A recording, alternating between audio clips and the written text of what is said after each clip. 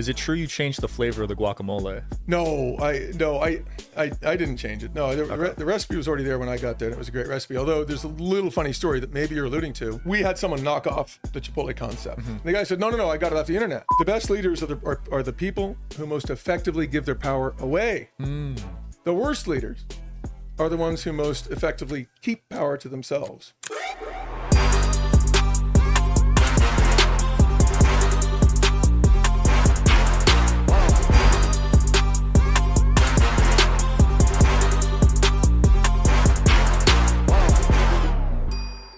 Welcome to the Digital Social Hour podcast. I'm your host, Sean Kelly. I'm here with my co-host, Charlie Cavalier, and our guest today, Monty Moran.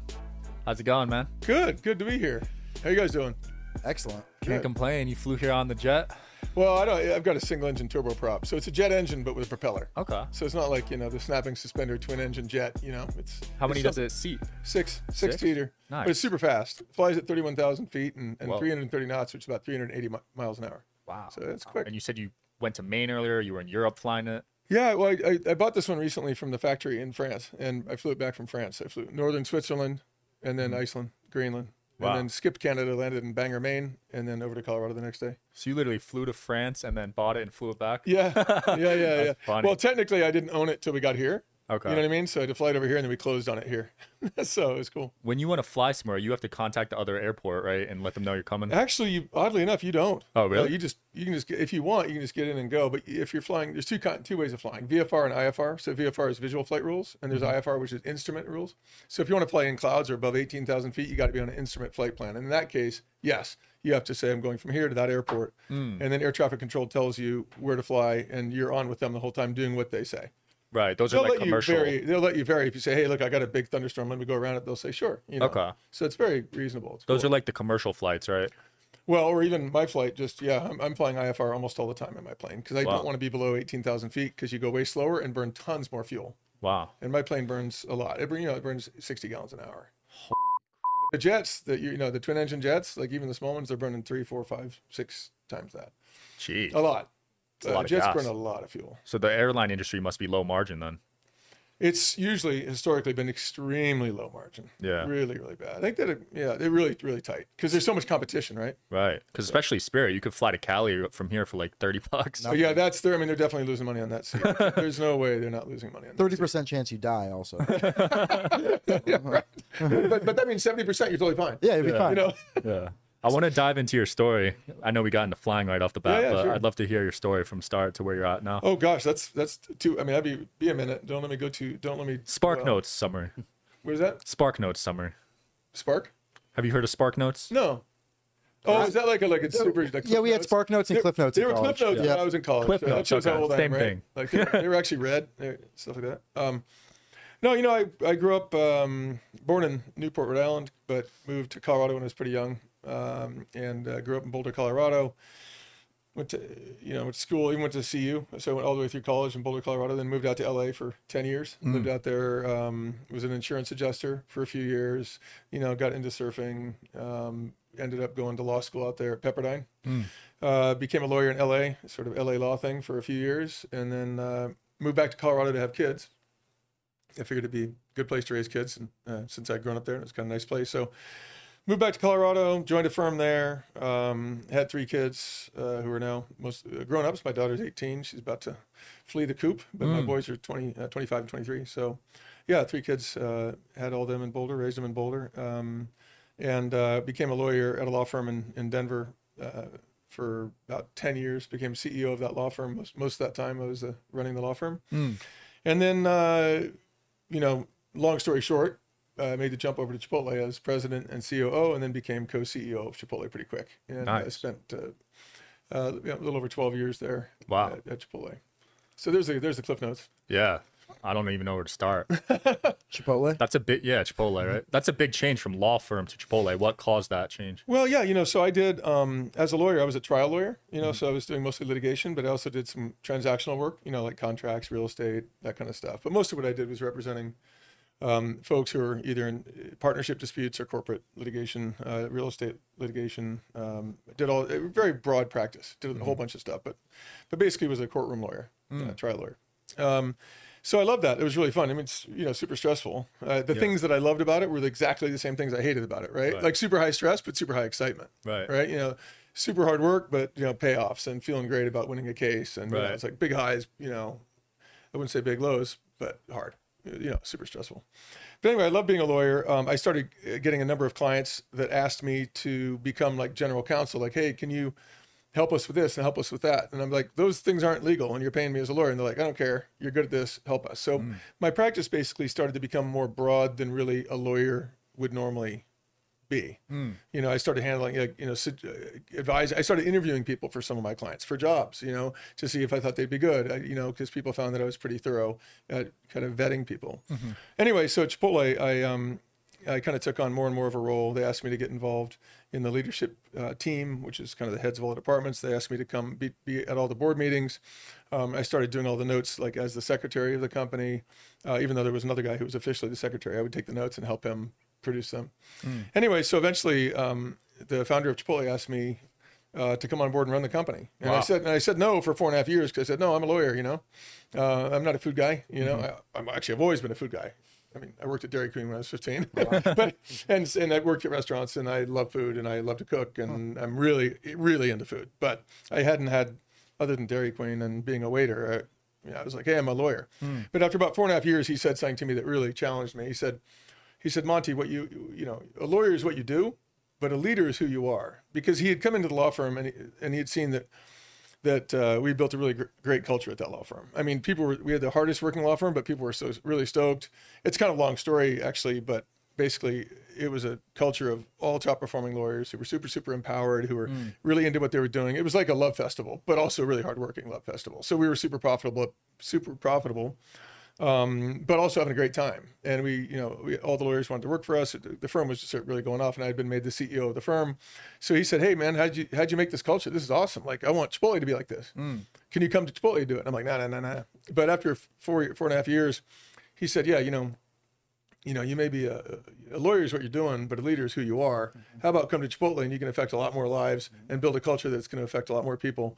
And I said, and eventually I said, okay, you know what? I'll try it. So I made the jump over and became president and COO initially. Wow. And then shortly thereafter, CEO of Chipotle. Yeah. Incredible. I want to dive into the culture part, because a lot of people struggle with building culture. It's actually really hard to pull off. So yeah, what's some advice you could give for leaders looking to build better culture? Well, I mean, to be really blunt, and I'm only this blunt now. I probably wouldn't have been as blunt back when I was CEO, but you need to love the people you need to love the people you lead. Okay, and so that sounds so groovy, right? But love is actually substantive. It has edge. It's tough. It's like, so what do I mean by love? Well, what I mean is, of the people you lead, you've got to get to know them. You got to care about them. I don't mean care about them just for what they're doing for you. Care about them, period, like as a human being. So you have to get to know them. You have to care about them. You have to come to understand them. You have to understand what they want for themselves as their personal vision in life. Forget you. What do they want? What's going to make them happy? What are their dreams that they want to achieve? And you get to know that, right? And then what you do is you work with them to give them a vision that is something they want to do, but that also will advance your cause. So you're working, it's kind of like a meeting of the minds, right? The only source of a leader's power is that somebody chooses to follow that leader. Okay, there's a huge difference between management and leadership. To me, management and leadership both are methods by which to try to, get something done in a company. One's terrible and one's great. Okay, management is about manipulation. At the end of the day, what management is really about is manipulating people. My definition of management is trying to get people to do what you want them to do. Getting someone to do what you want them to do. You do it by carrots and sticks and performance reviews, threatening to fire them, or saying, hey, I'll give you more money if you do better. Hey, bonuses, hey, you got to hit this metric, and contests and competitions to try to get people to motivate, right? To motivate them. But leadership isn't about getting someone to do what you want them to do. Leadership's about getting someone to do something that they want to do, which also furthers your mission. So for instance, at Chipotle, when I wanted to create a great culture at Chipotle, initially the company's, our sort of vision statement was, to change the way people think about and eat fast food, which is really cool. Like, I understood that. That sounded cool. As a CEO, I understood that. But as someone coming in at, back then, sort of a few bucks over minimum wage maybe, do they really think they can come in and change the way people think about and eat fast? Is that something they even understand? Is that something they care about on day one? Well, probably not. But if I tell them, hey, if you come to Chipotle, you're going to be a future leader of this company. We're going to teach you how to lead, not manage. We're going to help you become a part of a team of all top performers who are empowered to achieve really high standards. You can learn to run a multi-million-dollar business. We want you to be the future of the company. We're not just bringing you in for the hourly position, but we want you to be a future manager. And the only reason we're hiring you, we're not hiring you just to come in here and schlep around at $10 an hour forever. Or now, I suppose you'd say 15, 16 bucks an hour these days, right? We're not hiring you just to come in and be a worker. We're hiring you as a future leader. We want you to come help us grow this company, by which we're trying to do some really important things in this world. So when people saw that, they were like, wow, cool. And so basically what you're showing someone is, them, like even at the interview stage, you're interviewing someone, like they can tell the difference whether you actually care about them as a person or whether you just want them to come in and do something for you. A huge difference, right? So you come in and say to someone, look, man, hey, I'm really glad you're here. Tell me about you. What's going on? And you just get to know them, and they know, hey, this person really wants to get to know me. So you get to know someone, you come to understand them, you bring vulnerability to the conversation. These are the ways that you empower a person. So I've got a definition of empowerment that I'm really proud of, actually. It took me a while to write this back in the day when I was trying to when I was trying to institutionalize this kind of leadership at Chipotle for the 75,000 people who worked for us there. Okay. So empowerment means feeling confident in your ability and encouraged by your circumstances such that you feel motivated and at liberty to fully devote your talents to a purpose. So let's just dissect that for a second. First of all, it's a feeling. That's the first word. Feeling confident in your ability. So just like love, empowerment's a feeling. You can't give someone empowerment by saying, you're empowered. Hey, you're empowered now. It's like, that doesn't make any difference. It's like me saying, hey, love me right now. It's like, you're gonna be like, okay, whatever, dude. What do you mean? Right? So if you want someone to love you, what do? You behave, right, in a way that causes you to deserve their love, right?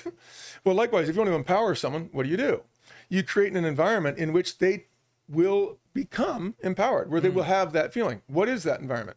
One where they're confident in their ability, and that part's the part that almost everyone spends all their time on, and it's the easiest part, and it's the least important, but it's still important.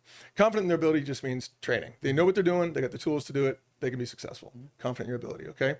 The first time you did this podcast, you probably weren't that confident in your ability. No. You're probably a little shaky. Is this right? And people are going to think I'm a dork, right? There's nervousness. Yeah. But after a while, you're like, hey, I know how to do it. I know where to put the mic. I know how to set it up. People are kind of digging what I'm doing. I'm confident in my ability. But what does it take for you to be encouraged by your circumstances as an employee? Your boss has to give you their attention, know you, care about you, be willing to challenge you, want you to be at your best, and they have to have a vision that you believe in. You have to believe they're going to take you to a better place. Right. So if you're in an environment like that, and what's the place that all of us, hopefully, growing up, had that feeling of empowerment? Hopefully with our parents. Hopefully, our parents gave us an environment where we were confident in our ability, but also encouraged, like, hey, man, whatever I do, they love me. Whatever I do, they're going to feed me. Whatever I do, they're going to help point me in the right direction. And if I'm, come home at 13 with a glass of scotch in one hand and the joint in the other, they'll probably point me in a different direction. You know what I mean? If they care about me. Now, a lot of parents aren't good parents. Let's be clear about that. Yeah. But the best parents are the parents that teach a child, that cause a child to feel confident in their ability and encouraged by their circumstances, such that child feels motivated and at liberty to fully devote his talents to his life, to grow, to blossom, to be something wonderful. That's what a great parent does. That's exactly what a great CEO does. It's what a great supervisor does, what a great boss, quote unquote, does. It's the same. It's no different. It's what a great coach does. We were just talking about new coach at CU. Well, what's the goal of that coach? To put a team on the field that's confident in their ability, that's excellent, that has top performers on it, and that feels encouraged by their circumstances such that they want for themselves to go win football games. Not just to win for the coach, but to win for themselves, because it's their vision. Yeah. You'll fight way harder right now, this is, you guys do this podcast, it's yours, right? It's just a little different. It's your vision. You're doing what you want to do. But if you're doing this for a boss right now, and the boss was superb, like a leader, and they gave you a vision, you'd probably feel just as much a sense of ownership over it. But if you did it for a boss who's like, look, do it, get the ratings up, we need more money out of this, you'd kind of be like, that's your vision, dude. That's not what makes me thrive every day. Right. That doesn't light me up. Yeah. To make you money, it's not working for me. Do you know what I mean? Yeah. So it has to be like, as your leader, if I was your leader, I have to find out, what's Sean about? Like, what's his deal? What makes him click? What does he want with his life? Is there something you want badly that you can do along with me that will help both of us achieve something great? Well, that's what we did at Chipotle. We showed the 75,000 people that, hey, this place is going to be a beautiful place for you to grow, to blossom, to develop, and to become the best version of yourself. Right. That's a lot of people to manage. Yeah, and it's funny you just said that. It's too many people to manage, because to manage them means to manipulate them, and that's a lot of manipulation. Okay, but it's not too many people to lead. Okay, because leadership's way more powerful. Leadership is about giving away your power, and management is about retaining power. So you don't like the word manage? I don't like it at all. But the word doesn't bother me as much. I mean, at Chipotle we had general managers, right? That was the title. Yeah. Although, long story, we created the restaurateur program, which was a more prestigious position, but it's the same position, but the restaurateur was someone who led instead of managing. So management and leadership, yeah, I don't like the word management. It's not that I don't like the word, right? Like you can say like, hey, I managed to change my tire today. Right. I don't mind the word. Okay. But the word management as used when people say like, hey, I got to manage, you got to manage people well. You got to hold them accountable. I hate that. Hold them accountable. Why would you ever have to hold someone accountable? Why would you have to hold someone accountable? Because they don't want to do it. Right. Right? Yeah. Like I don't have to. What's your favorite food? Ooh, ice cream. Okay. I do not have to hold you accountable to eat a bowl of ice cream.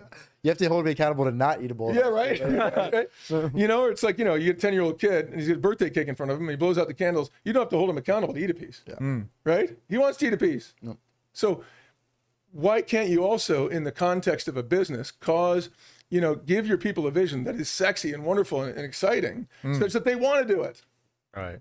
If you can't do that, then you're stuck managing your whole life, which means you're stuck trying to manipulate people. Wow. And guess what? Long-term manipulation, it doesn't work. No. People resent it. It ultimately backfires. It doesn't work. Wow. So it's about making your employees feel free. Yes. It's about offering, it's about putting your employees in an environment, in a situation where they they want to do something for themselves, which also happens to advance the business. For themselves, because humans are naturally selfish. Well, yeah, of course. I don't think selfish is bad, right? Selfish if you have if you're selfish for the right reasons. I think selfishness is great if you look at it in this context. I think it is in everyone's best interest to be the best person they can to other people.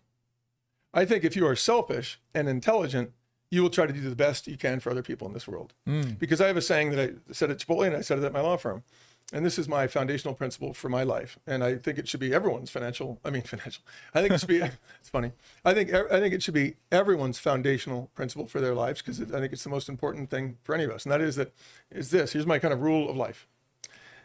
Each of us in this lifetime will be rewarded based on our effectiveness in making the people around us better. Okay? That's what's going to cause you to be rewarded, anyone to be rewarded in a way that really matters. So each of us will be rewarded based on our effectiveness in making the people around us better.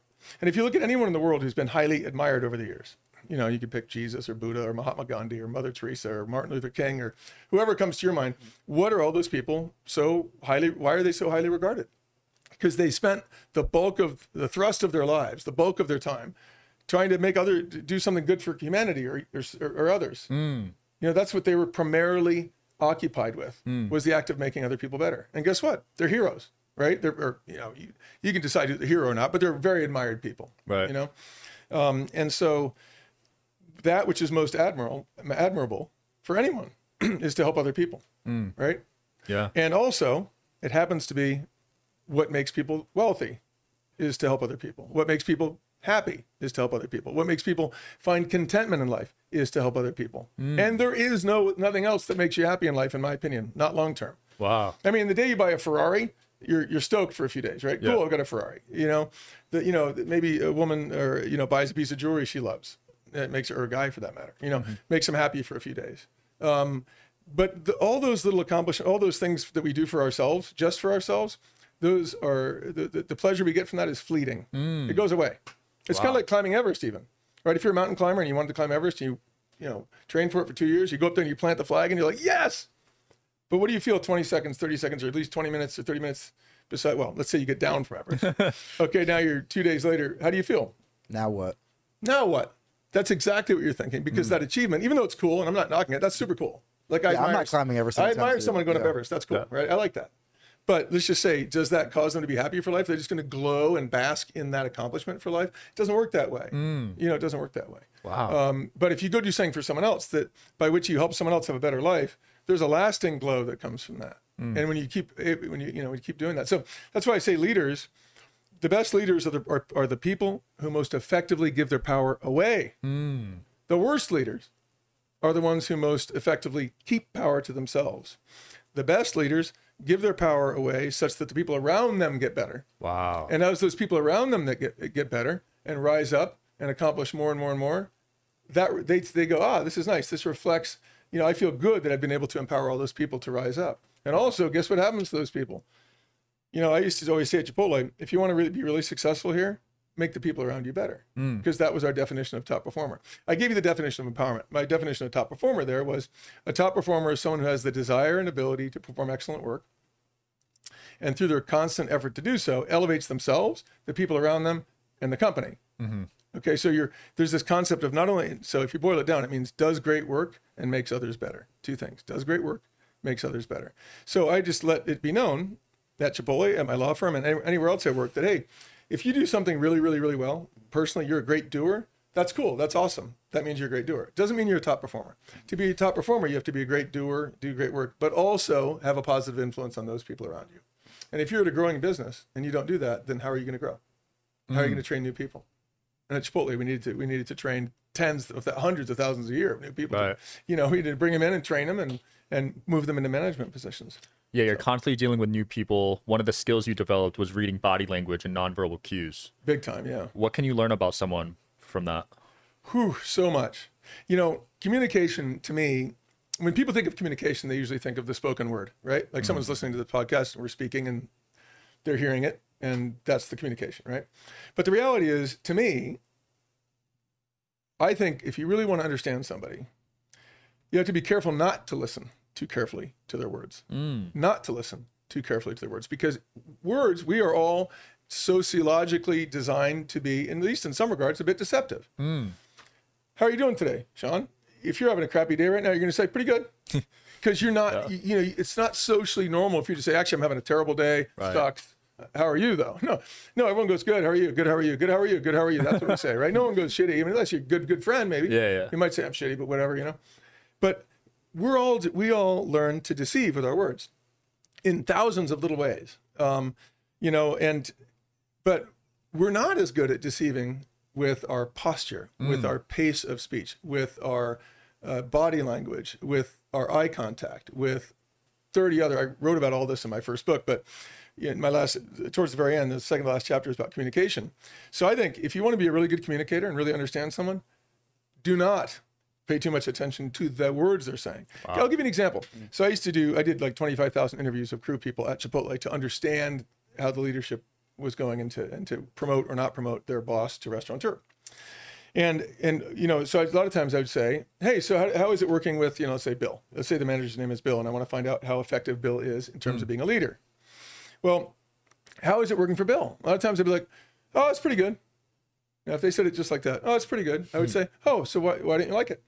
And they'd be like, no, I know. I said it's pretty good. I said, nah, I know that's what you said, but it's not what you meant. You meant that it's just okay. There's something missing. Something you don't like. I'd love to hear about what you don't like. And they'd be like, okay, well, I'll tell you what. Here's what I don't like. And I was never wrong. Wow. Because the tone is so much more important. I mean, think about saying, I love you. Let's just say, I want to tell you I love you. Listen to the difference in these two tones, I love you or I love you. I mean, those are hugely different meanings, right? Right? Just by tone. Well, so it's just the way it is. The way we speak to people, whether we speak fast or slow, excitedly or not excitedly, those things are conveying so much information. And they are it's very difficult to lie with those things. That's why actors and actresses are paid so much money. They learn to bring all of it together, to play a role, right? That's a fictitious role. That's not really who they are, right? You could get an actor, for instance, who's an introvert, but who plays an extrovert very, very well. Right. But in order to do that, they can't just say lots of words. They have to have a body tone, and to be a great actor or a great actress, I guess that term is passé. Now they're all actors, aren't they? But if you want to be a great actor, you need to be able to match your words with the body language and intonation and pace and so forth that conveys a convincing character. Well, the rest of us who aren't, Academy Award-winning actors, we're pretty easy to understand. And that's why the best poker players in the world are watching people like a hawk. If you go raise you 5,000, right? You're looking all bold. you have to ask, what's that person trying to convey? They're trying to convey they're strong. Why would they try to convey they're strong? If they're that strong, do they really want me to think they're strong? I love poker. I love it. I love it. It's such a wonderful, it's such a wonderful way to understand people better. You'd probably be good at it. Yeah, I mean, I'm a pretty good poker player. I mean, I've been around some of the best in the world, and so I say it carefully. But yeah, I'm a pretty good player. But if I am a good player, it's because I'm really good at reading people, and I can, and it's based on all those things that are. It certainly isn't based on what they say. Okay, it's like what they say is probably going to be deceptive. Right. Although sometimes they'll say something absolutely true with the hope that you'll second guess it and think you know what I mean? Yeah. So it's a game. It's funny that way. Nice. So much of your guiding philosophy is based around one-on-one relationships, empowering individuals, creating culture. What roadblocks has remote working created to sort of implementing a lot of the things that you firmly believe in? No, I think a lot. I mean, I'm kind of I feel lucky that wasn't really an issue when I was still, CEO of Chipotle or CEO of my law firm. I think it's really tough, and a lot of people are coming to me, just in my consulting capacity and saying, "Hey, what can we do?" And I think the answer is you actually have to get out and get with people. Like I say, if you just listen to someone's words, now a Zoom call is a little better because you get to see some, right? You get to see their face and you get to hear their tone, and there's more than there's a little more you can pick up. But also, just being in person, there's just a million things. I mean, there's literally just so many little micro bits of information that are being transmitted that might cause me to be able to say in person to you, "Hey, Sean, are you okay? It seems like something's bothering you today." Now, what's really cool about this is, let's say I don't even know you that well, which I don't know you that well. I met you today. Okay, but let's say that I got the sense you were kind of bummed out when I walked in the door today. I said, "Hey, Sean," and you said, "Hey, how you doing?" I'm like, "Good, how are you?" And you said, I'm pretty good. I might say, "Hey, what's wrong? Are you okay?" Now, in other words, I didn't really listen to what you said because you said you're okay. And I said, are you sure? Seems like something's wrong. Let's say I'm right that something is wrong. So let's say basically I called your bullshit, right? You tried to say you're okay. I didn't believe you. That's what's really going on, isn't it? Like if I say, "Hey, how you doing, Sean?" And you go, "Pretty good." And I go, "Oh, you're not good. What's wrong?" Even if I've never met you before. Right. Now you might say it's being a bit nosy. It's being a bit bold. But also, isn't it being a bit loving for me to actually give a shit? So what happens is when I challenge someone or overrule their words in favor of what I know they're really saying, it actually is highly complimentary. It shows that I'm going deeper, that I care, that I'm looking, that I want to know what they're really thinking. Right. You know what I mean? So again, back to the manager example. "Hey, Charlie, hey, what do you think of your manager, Betsy?" And if you go, she's pretty good.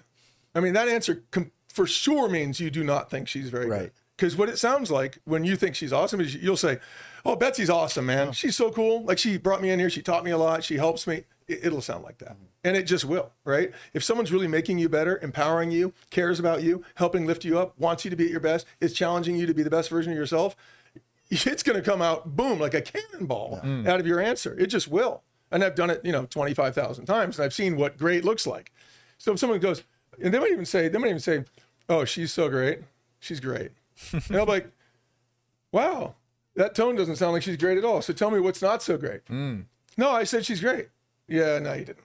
That's what your words said, but that's not what your body said. So tell me what's going on."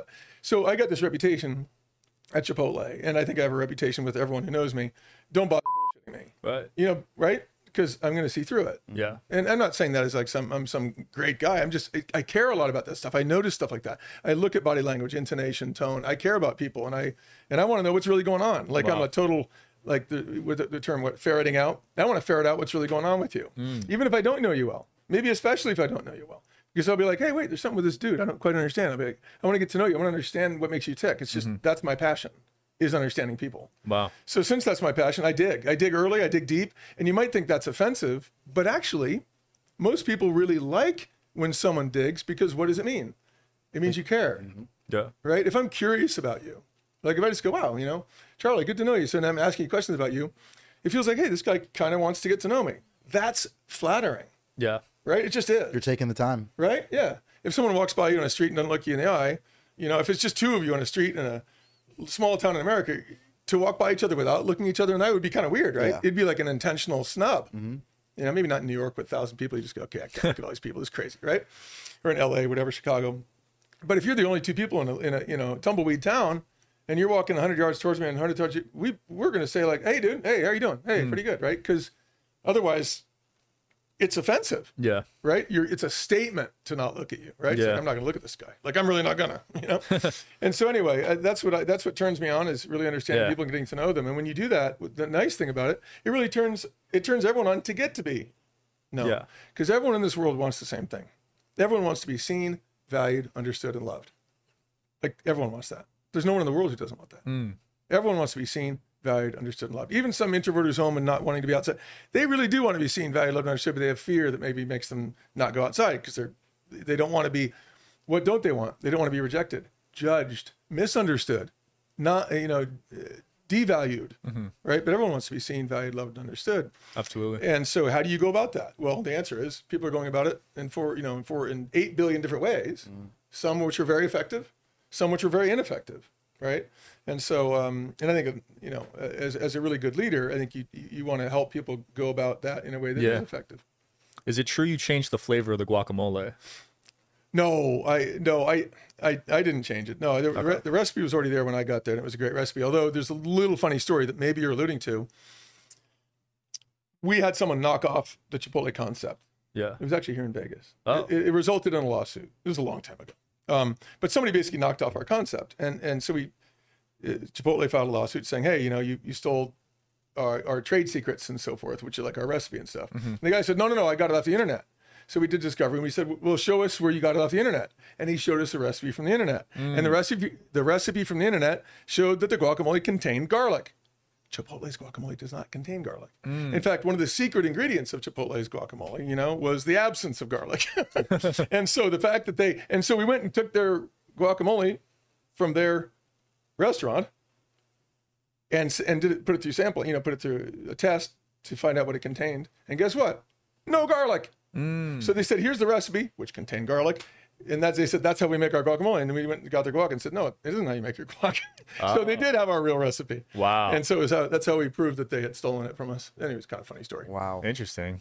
What do you think about seed oils? Because Chipotle is one of the first fast food brands to announce they're removing it. Are you a fan of seed oils? I mean, I don't want to say much about that. I've got opinions about it, but I want to be careful because I don't want to denounce something unless I really, really understand it well. I think there's some thoughts that they're inflammatory, and I think it's probably better to go away from them.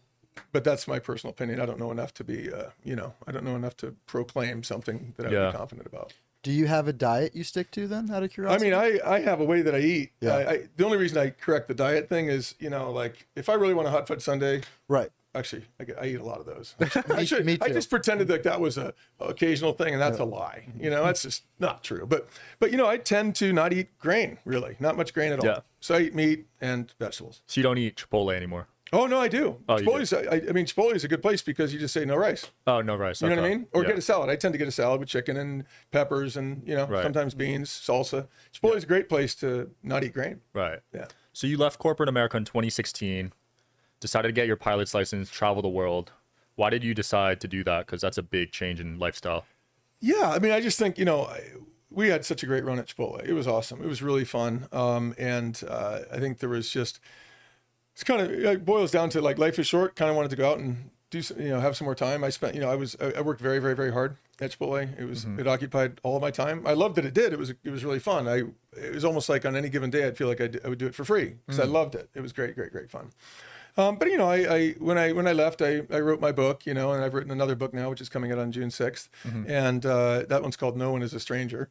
It took me forever to come up with the title, and finally I read it again, and that sentence was in it. And I said, yeah, that's the title for the book. Interesting. And this title. No One Is a Stranger thing, by the way, gets back to kind of what I was saying about my love for understanding people. I think the most important thing you can do in the world is, connect with people. Yeah. I mean, in terms of your own personal happiness, right? I already said that I think everyone will be rewarded based on their effectiveness in making others better, but how can you make others better without connecting with them? You can't. But if you connect with people really effectively, it's a really satisfying thing because there's a lot of love flowing, right? There's, and so my second book is really about, how to make those connections. I talk about the things that get in the way of those connections. And I talk a lot about, how you live a much more fulfilling life when you get really good at connecting with people and having relationships. And it doesn't have to be even long-term relationships. It can be, that guy walking down the street in the tumbleweed town, walking by for 1 second, you can have a really pleasant, really loving, really deep, lastingly warm interaction in 2 seconds. Wow. Absolutely. Just eye contact? I mean, have you ever gone to a grocery store, and someone kind of like someone behind the, at the checkout counter sort of said like, "Hey, how you doing?" You said, "Good. Hey, I hope you have a good day." And they kind of meant it. Yeah. And you kind of like, "Oh, cool." It kind of felt Yeah, good. that's happened to me actually. Yeah, right. Or you've had the opposite, right? Yeah. Or some guy's like, "Hey, next." Yeah, okay, here you go. Here's your change. You want a receipt? No. Okay, next. And you kind of feel like, "Ooh, that didn't feel very good." Like Right. you might not think it because we're used to it, but I always realize it, like, because I'm looking. It's just it's a passion of mine, right? So I'm always going, I'm always feeling what it feels like. I mean, being with you two guys in the room right now could feel great. It could feel somewhere in the middle. It could feel terrible. How does right? it feel? It feels good. No, it feels really nice. No, I think it's. I mean, I think of you guys both as like genuine and curious guys, and curiosity is, like I say, it's flattering because it's like you're interested in something I have to say. Cool, I'm glad to talk. But it could be really weird if you were really cold and like really judgmental, or like I'm saying something and you're like over there going, "Oh, God, I don't agree at all." Right. It's not even about that you have to agree. It's about, do you respect what I'm saying and are you curious about it? If you disagree in a way where you're curious, like, "Hey, you said something, I'm not sure what you mean. Let me, but if there's curiosity in it, then it feels good. Right. If there's judgment, it feels bad. So curiosity is always loving. Curiosity is always loving. That curiosity is loving. Judgment is always not loving, right? And judgment isn't. Yeah. I mean, unless you're going, "Yeah, I judge that it's going to be a thunderstorm today." I don't mean that. I mean, but judging a human being negatively, right? That's never feels good. And so when I'm kind of famous for asking a lot of questions, but I've never had someone be offended by my questions because I'm only asking them to understand someone better. And that is flattering. Why? If I ask you questions, what have I just done? I've just promoted you to the position of my teacher, at least momentarily, right? Even if I'm walking down the street and I go, "Hey, do you, again, back to the town with just two of us, and I stop you. "Hey, dude, how you doing? My name's Monty." My name's Sean. Cool. Good to meet you. Do you know what the weather is going to be like this afternoon? Because I'm going to be flying out this afternoon. You know what the weather is like? Let's say you happen to have just watched TV and you know the weather. Don't you feel kind of good that you can tell me? Yeah.